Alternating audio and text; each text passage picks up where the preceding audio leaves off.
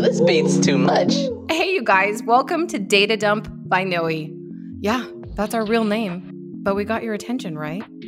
This podcast is focused on sharing meaningful and entertaining, read not boring, information about data analytics, business intelligence, startup culture, machine learning, artificial intelligence, leadership, and more through interviews and storytelling.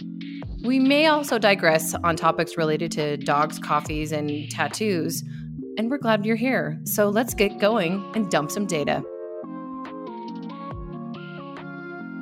What's up, everybody? I'm Sarah.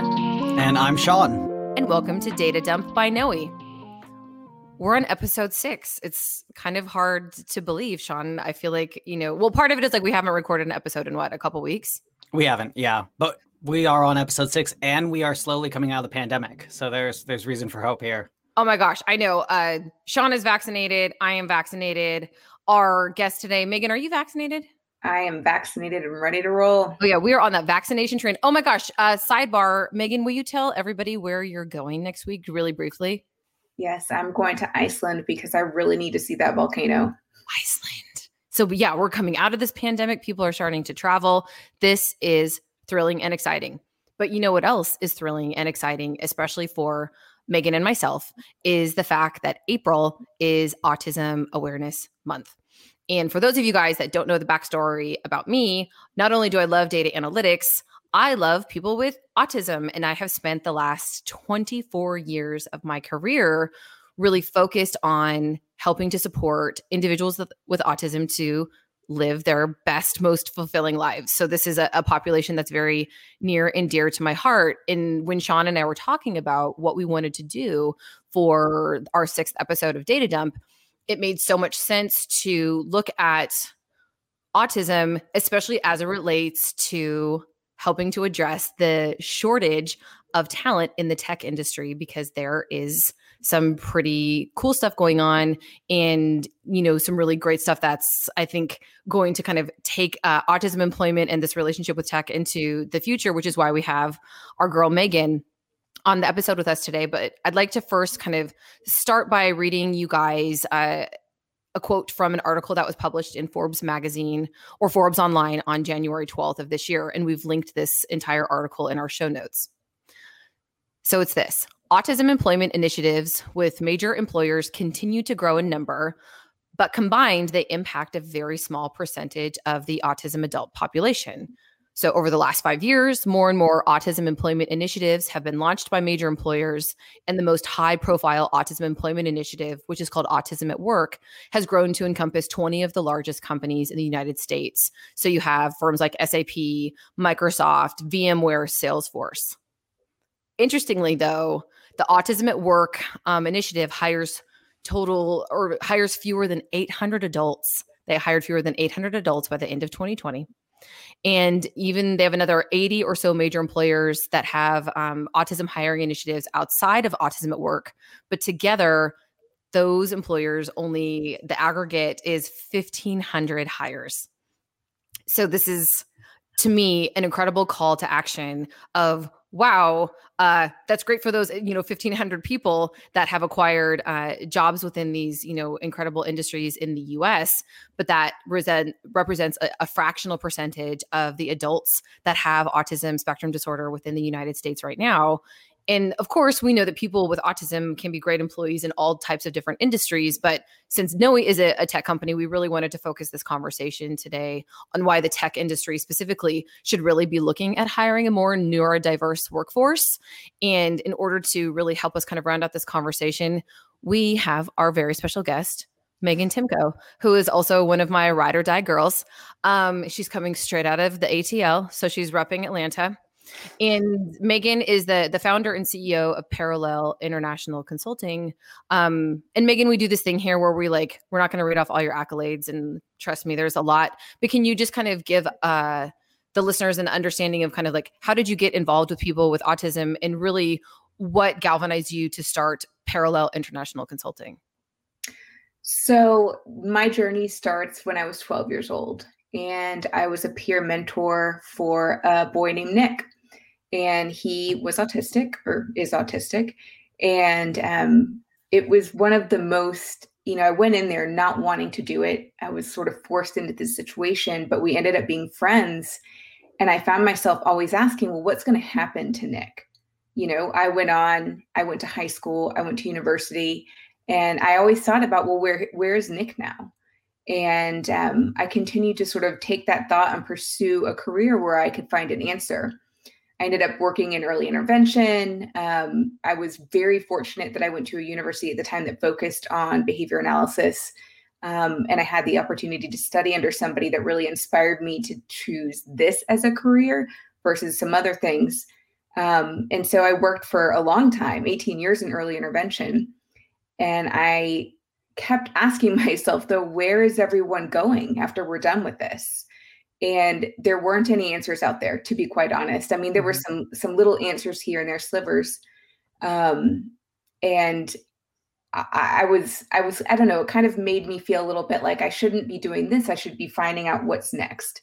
And I had an opportunity to work at a university here in Atlanta for a few years on solving that problem. Mm-hmm. And when COVID came along, the program was shut down because it was unfortunately the newest program. Mm-hmm. And I sat down for a second and I said, well, what do I do now? Spent my whole life doing this thing. COVID's here.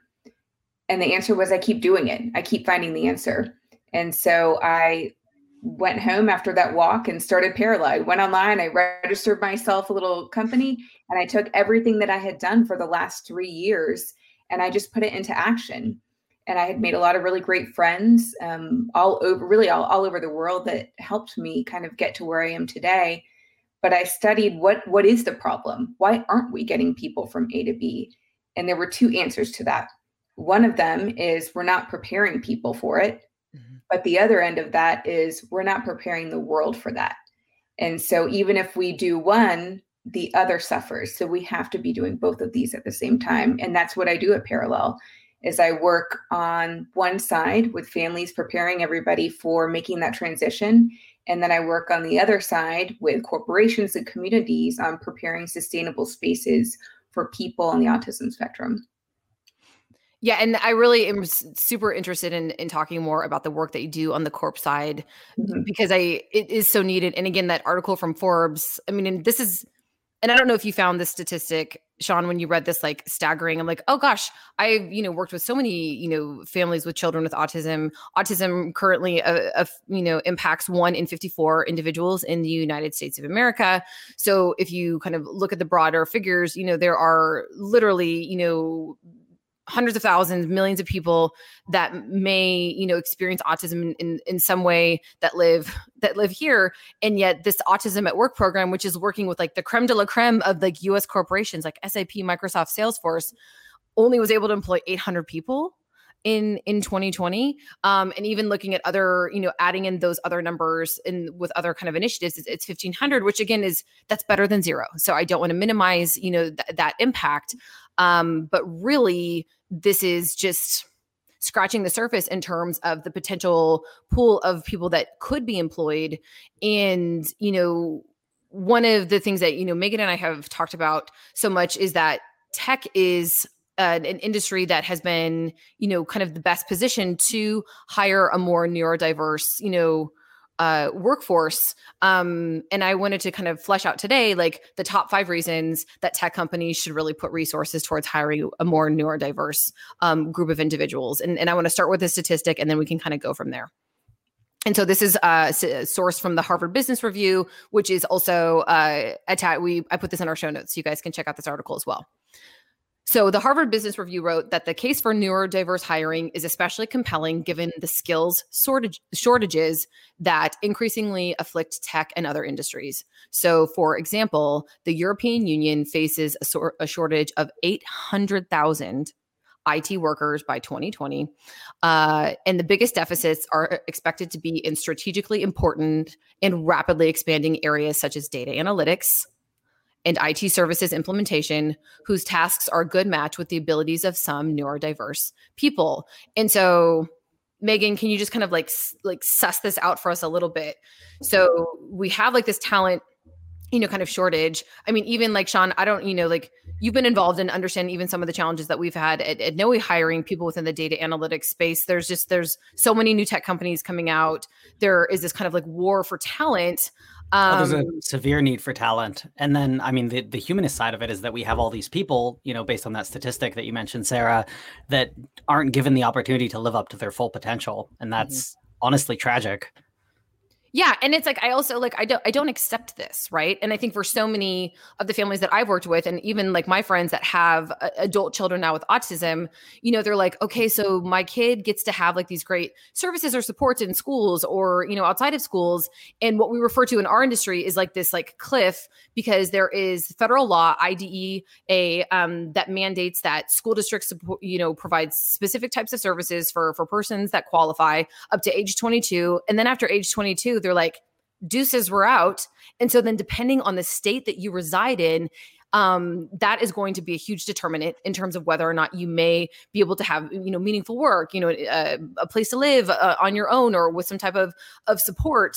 But this is, for so many families, they're just like, what? I have this kid who's awesome and has so many different skills and who is going potentially to be a really great employee. And Megan's going to talk about why the case for, employing people in the neurodiverse community. And, I think more, you see a lot of what's happening right now is there's a lot of micro enterprise that's happening in autism and with adults where parents are just like, hey, if there's not a path for my kid, like we're going to help create one because my kid has skills and talents and deserves to have a high quality of life. So I feel like this is not just like, it's not a tech problem. It's also a human problem. But Megan, can you talk to us why there actually is a really, compelling reasons why tech companies should look at this and not as necessarily a feel-good initiative, and it can be, but actually because this is a profitable move?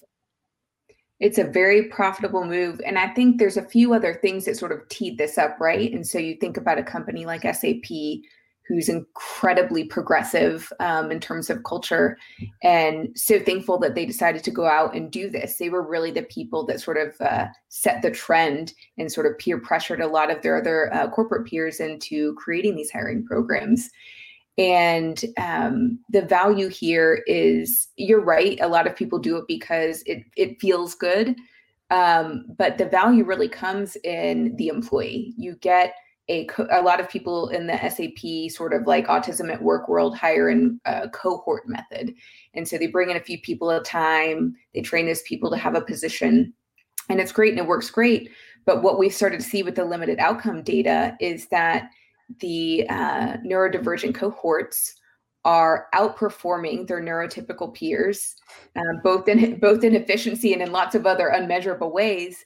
And we don't have, unfortunately, a lot of data around it right now, but what we do have is low absenteeism, extremely low turnover, high efficiency, especially if you look at some other industries that you can kind of measure more task data.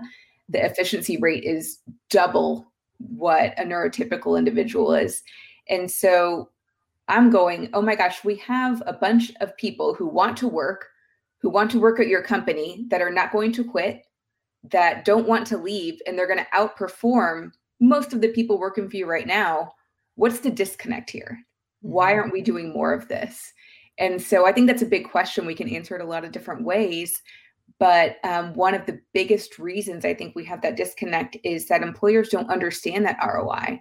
And we have to start talking more about that piece of it than sort of evangelizing that just do it because it's a great press release. And that got the door open, and that's great. But I think what we need to be evangelizing right now is, do you want employees who are going to rarely make a mistake, always going to show up, and they're not going to quit because the next company came along and offered them a little bit more money? A lot of the behavioral characteristics of individuals on the autism spectrum are they want to do the same thing over and over. And so if we can create environments that are conducive to that sort of work, you've got an employee for life. And in an industry dying for employees for life, here we go. Like, let's solve each other's problems here. That's incredible. It sounds like there's a serious business advantage to hiring. Oh God, I sound like a sound clip, but it sounds like there's a serious business advantage to hiring a neurodiverse workforce beyond, I mean, even what I expected or what I read from reading that article. Yes, there is. And you think about what this does. this helps individuals. This helps, whatever the company is that ends up creating these hiring initiatives. And on top of that, this is corporate capability at its finest. There are many corporations in the technology world that have the ability to do this, because in the beginning we were looking at, wow, who's big enough to absorb the cost of success and the risk of failure? And that's why we started with big companies, because if you're a small company, you're going, oh my gosh, how am I going to absorb the cost of success and the risk of failure? A lot of people didn't want to do it, but now we have positive exemplars all over the world that this works. And we know that we can do this on a big scale and on a small scale. And I'll stress a small scale now that we know the numbers that are out there. They're only hiring people in small cohorts, right? So 4, 6, 12 people at a time, so that it's done correctly, done the right way. And so when you think about a small company that's considering a hiring program, the fear is, well, of course, SAP can do that. They're huge. But when you find out it's only a few people at a time, it eases the fear of, I can't get my arms around this. And it shows people, oh, okay, yeah, I can do this. And to boot, the average accommodation is no more than any other employee that accesses ADA accommodations. It's like $400, if that. And we do have data around that. And one thing, part of Parallel International Consulting is part of the Neurodiversity Hub. And that's also a resource that I've linked in the show notes, because I really love this, because it gives, really concrete supports for potential employers that are looking to hire a neurodiverse workforce. And I want to talk about a couple of things that that people might perceive as barriers to hiring a neurodiverse workforce.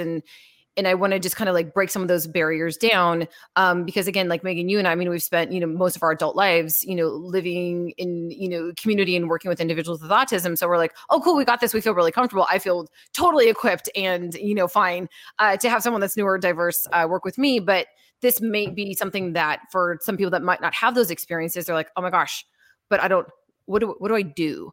And, disclaimer, just because you met one person with autism, you've met one person with autism, and so in no way, shape, or form are we suggesting that all people that are have experienced autism are in totally the same. But I think there are some kind of like general rules that can be really helpful. But those would never replace being more individualized with some of the supports that you offer.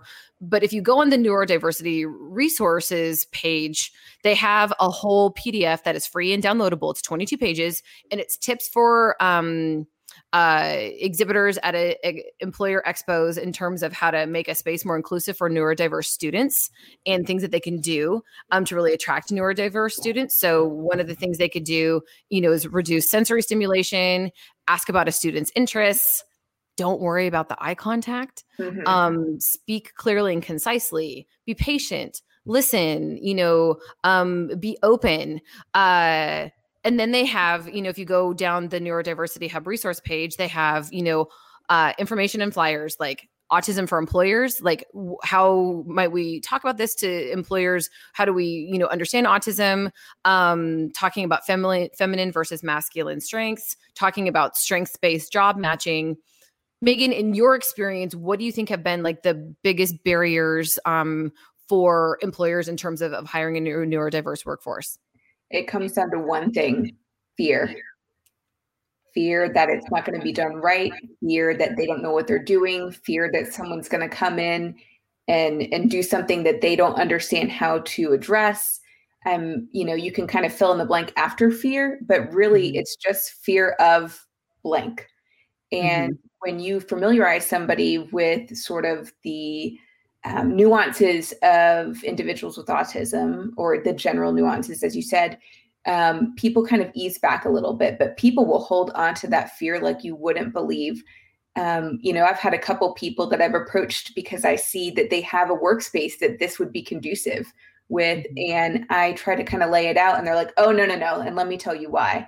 And they will architect a web of fear that I can pull apart pretty easily and kind of help them with either resources or pointing them to the Neurodiversity Hub information. But once you clear that out, then you can kind of have the real conversation. But if that's one of the big barriers, and it almost always is, you have to address that.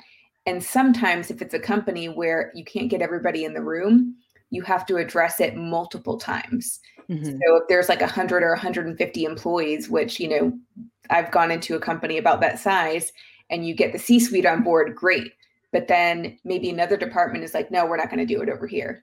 And so you have to do it again. And then you have another department that's like, yeah, we're going to do it. It's great. You've got to get everyone on the same page. And so that would be the secondary barrier, is after you clear conflicts on that first one, kind of getting everybody else on board and familiarized with that this is going to happen, and that it can work, but it takes everybody collaborating. And that fierce collaboration piece is something that is very important. And it's why, if it fails, that's why it fails sometimes. And I was also going to add another, I'm like scrolling the neurodiversity hub, like while we're talking to, like, cause they really do, they have great resources. Mm-hmm. And so and these are all free and publicly available. So one of the resources they have is how to successfully onboard a new autistic employee. And the first thing that this article talks about, and I can't underscore this enough, is ask the autistic person about what they need. I think sometimes there is this thinking of like to your point, Megan, like, oh, we're scared. We don't know what to do. So we're going to kind of like stay in our own heads, or like talk about it as like a management group, or, whomever is working collaboratively with this individual. And it's like, if you're interested in getting to know this individual better and what they need, why didn't you ask that person? Yes. Just ask them. That is, people cannot, I have a lot of funny stories about that, but mostly I think about have you ever been somewhere where you've been put in a room and there's a bunch of other people somewhere else, and they're talking about what's going to happen next, but you're not part of that conversation. And so the employers, meaning the corporate side, there's sometimes where I have to bring this on lightly, because once you say it like that, like you just said it, you're going, oh, of course, I should just ask them. But it's not how people lead. People go, we're going to have a meeting about this and talk about it, and then come up with a solution. And the solution is right there with the person. But they'll have another meeting about that. Well, how are we going to talk to this person about what he needs, or talk to him about this? And this is, there's no communication barrier most of the time. So you can just go, hi, what desk would you like? Instead of having an HR summit over what desk will we purchase for this person. Right. And so that is really a good point. And part of the problem, I think, in that gap where we have prepared individuals and companies that want to do this, but no bridge between them, is we have not allowed for individuals with autism to have a lot of equity in the conversation. And we have to be better about that. Across all D&I issues, that's a really big problem, but it's a problem here as well, and probably a bigger problem. I think of people who have never been in the world of autism assume that they have to be careful, or they can't talk to them about their disability or their differently abled, how they'll get to work. And we have to have that conversation better. We have to say, come in the room, or let's all have this meeting together and let's solution it together, because the outcomes are just so much better when that happens.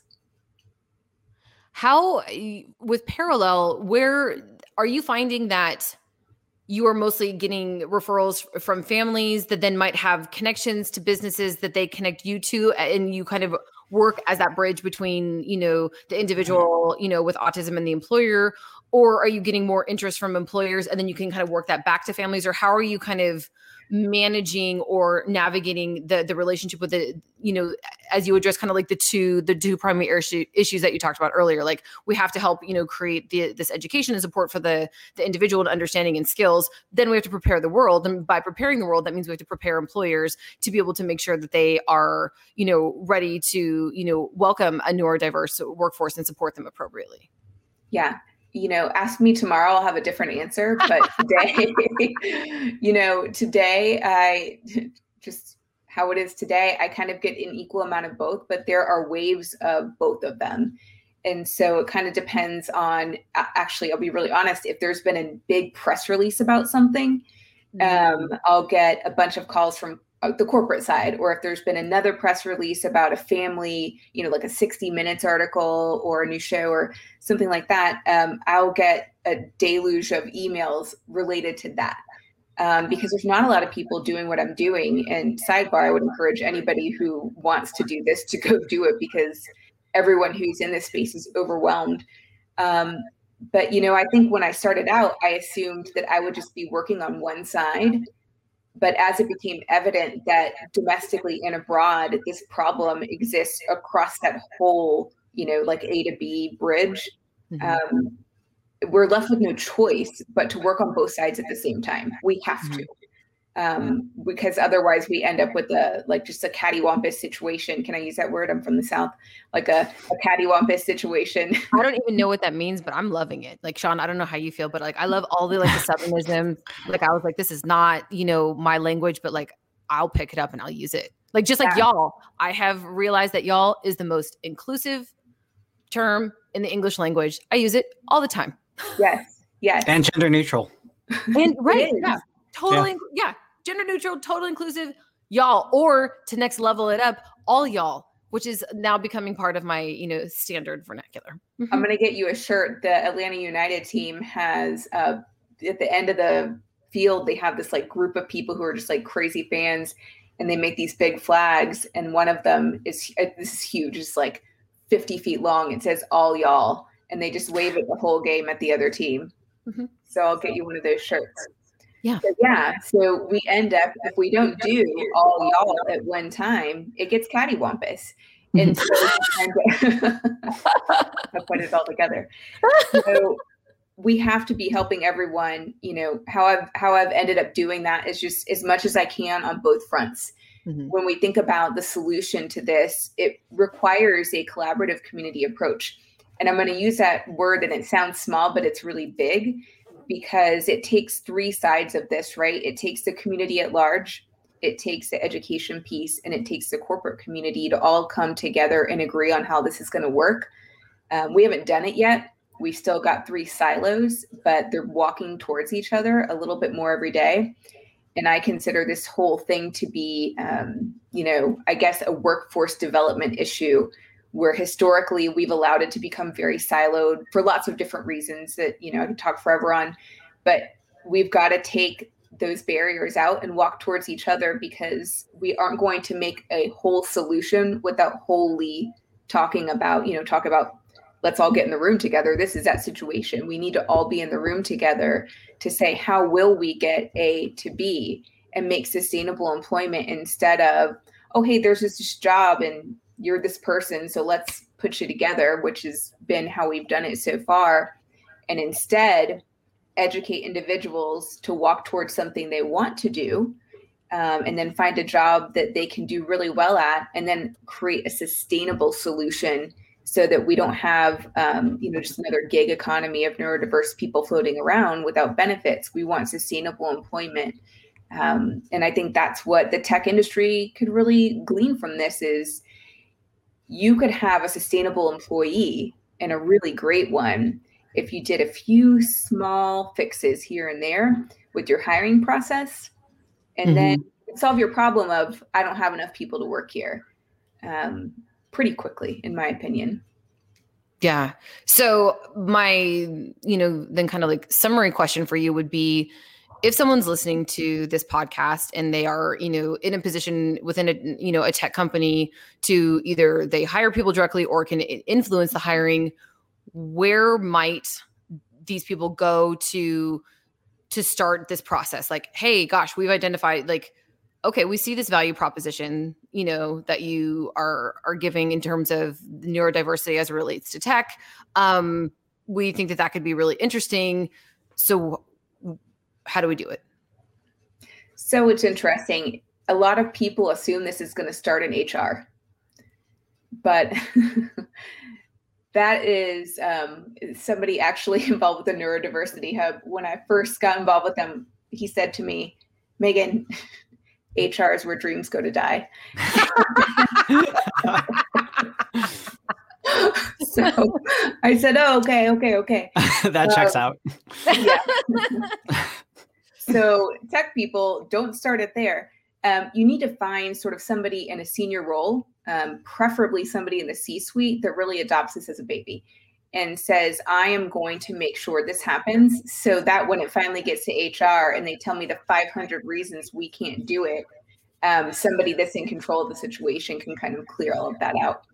And so, okay. So it has to get like more of a top-down approach, as this is a value and strategic initiative. So if you're going to potentially, if the HR department is, for lack of a better term, like cock blocking, I will help like remove those barriers. Yes. Okay. Yeah. So go ahead. I'm sorry, Sean. No. I was actually, this is a bit of a segue, but I was going to ask you how the companies, I'm getting like a slight echo, sorry, how the company's approach towards neurodiversity in general or mental health plays into this. Because a lot of companies have a very rigid structure to begin with about what they expect out of employees. They're not very accommodating for, people with anxiety disorders or depression or things like that.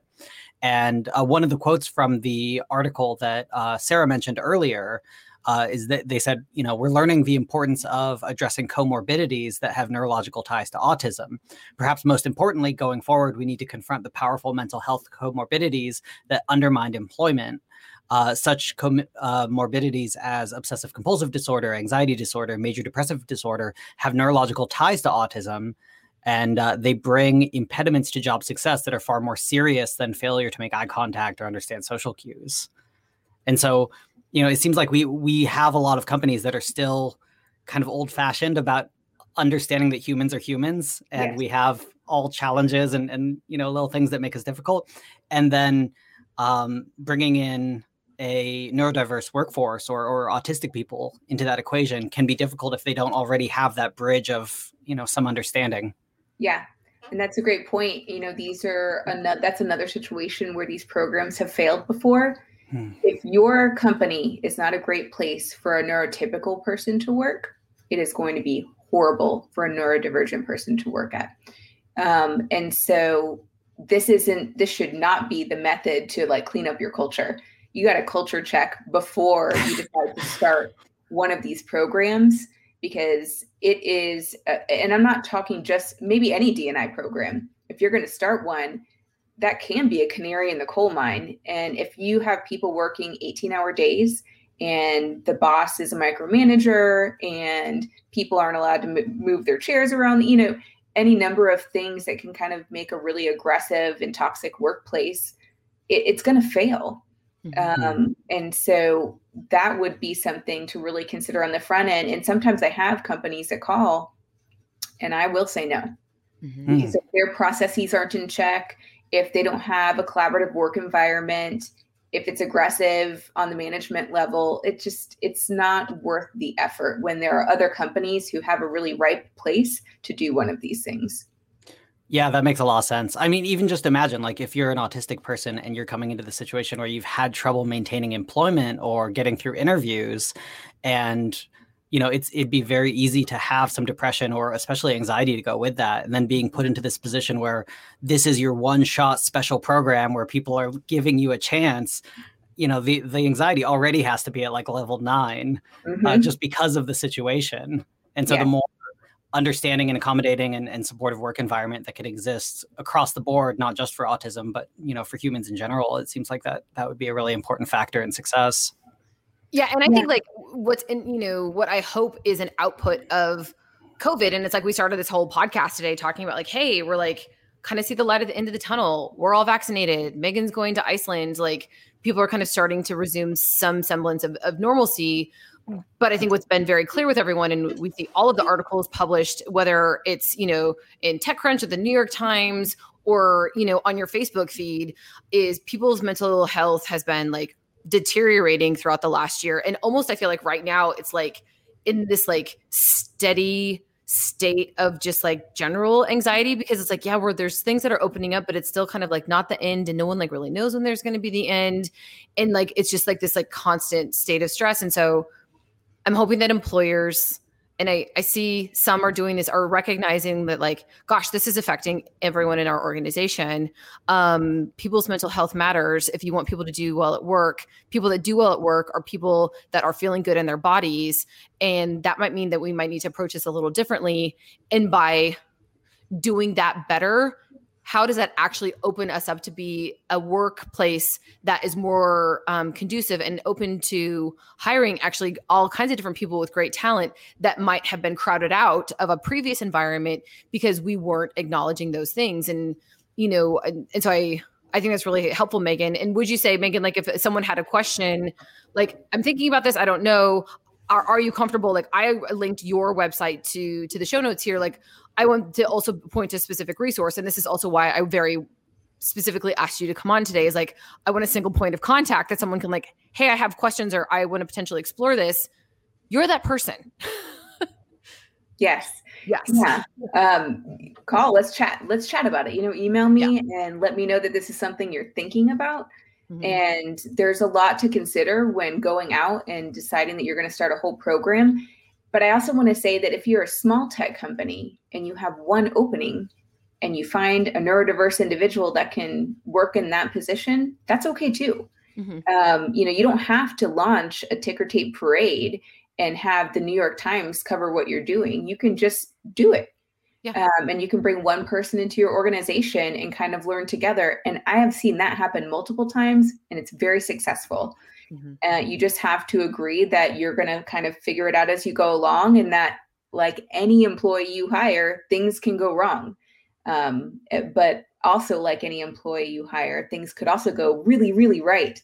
And it could be a great fit. And so you don't have to have a program to hire somebody with autism. You just have to have a job that they could do. Mm-hmm. And I think that's perfect. Yeah. It doesn't have to be a program. It doesn't have to be this whole thing. It has to be like, hey, we have a need and we think this like person, that has autism could, fill it. And so like, let's make it happen. And support people to be really successful in this, again, like intensely competitive environment where there's, a war for talent. And also I think from, my viewpoint, the more that we can do this with all different types of people, the, larger all of our worlds become, the more that we can connect with each other, and the more, that we can really kind of remove, I think, those barriers, especially I think for people that experience disability, whether it's visible or invisible. I think so many people just feel like, gosh, we're like the last frontier on diversity, equity, and inclusion. And especially because autism is not, not necessarily a visible disability, but yet like the employment numbers are so low. The suicide rate for adults with autism is 11x what it is for neurotypical people. And again, like I don't accept that. And so, you can just start with the one job. And then that makes it 2. And then your, colleague hears about it and within your network. And then that's 5. And like, it's the small wins that make the big change. And so let's get more of the small wins. Yeah. That's how it's going to happen. Like a million small wins is still a million jobs. A million jobs. Yeah. A million jobs. Cool. Yeah. Megan, thank you so much for being on the podcast. I love the work you're doing. And I just want to say that I learned a lot on this call. I know you're both already very aware of, the autism world and the employment challenges there. But this was very educational for me and hopefully for our audience as well. Thanks. I'm really glad to have come on, and this was really awesome. And I'm glad you learned so much. I know. Thanks, Megan. Cool. We out. Yeah, I'll send you guys pictures from Iceland. Thank you so much for listening to Data Dump by Noe. We hope that you've learned something by listening to this podcast today, or minimally, we've entertained you and made your lunch hour move a little faster. You can follow us on all of the podcast platforms, Google Play, Spotify, Apple. And if you're interested in knowing more about who we are, feel free to check us out, www.nowi, that's knowi.com. And if you want to reach out to us and if you have questions you want to ask us, you can do that too. But we don't really know you, so I don't know if we're going to give you our email address. So why don't you just go on our website instead? Okay, cool.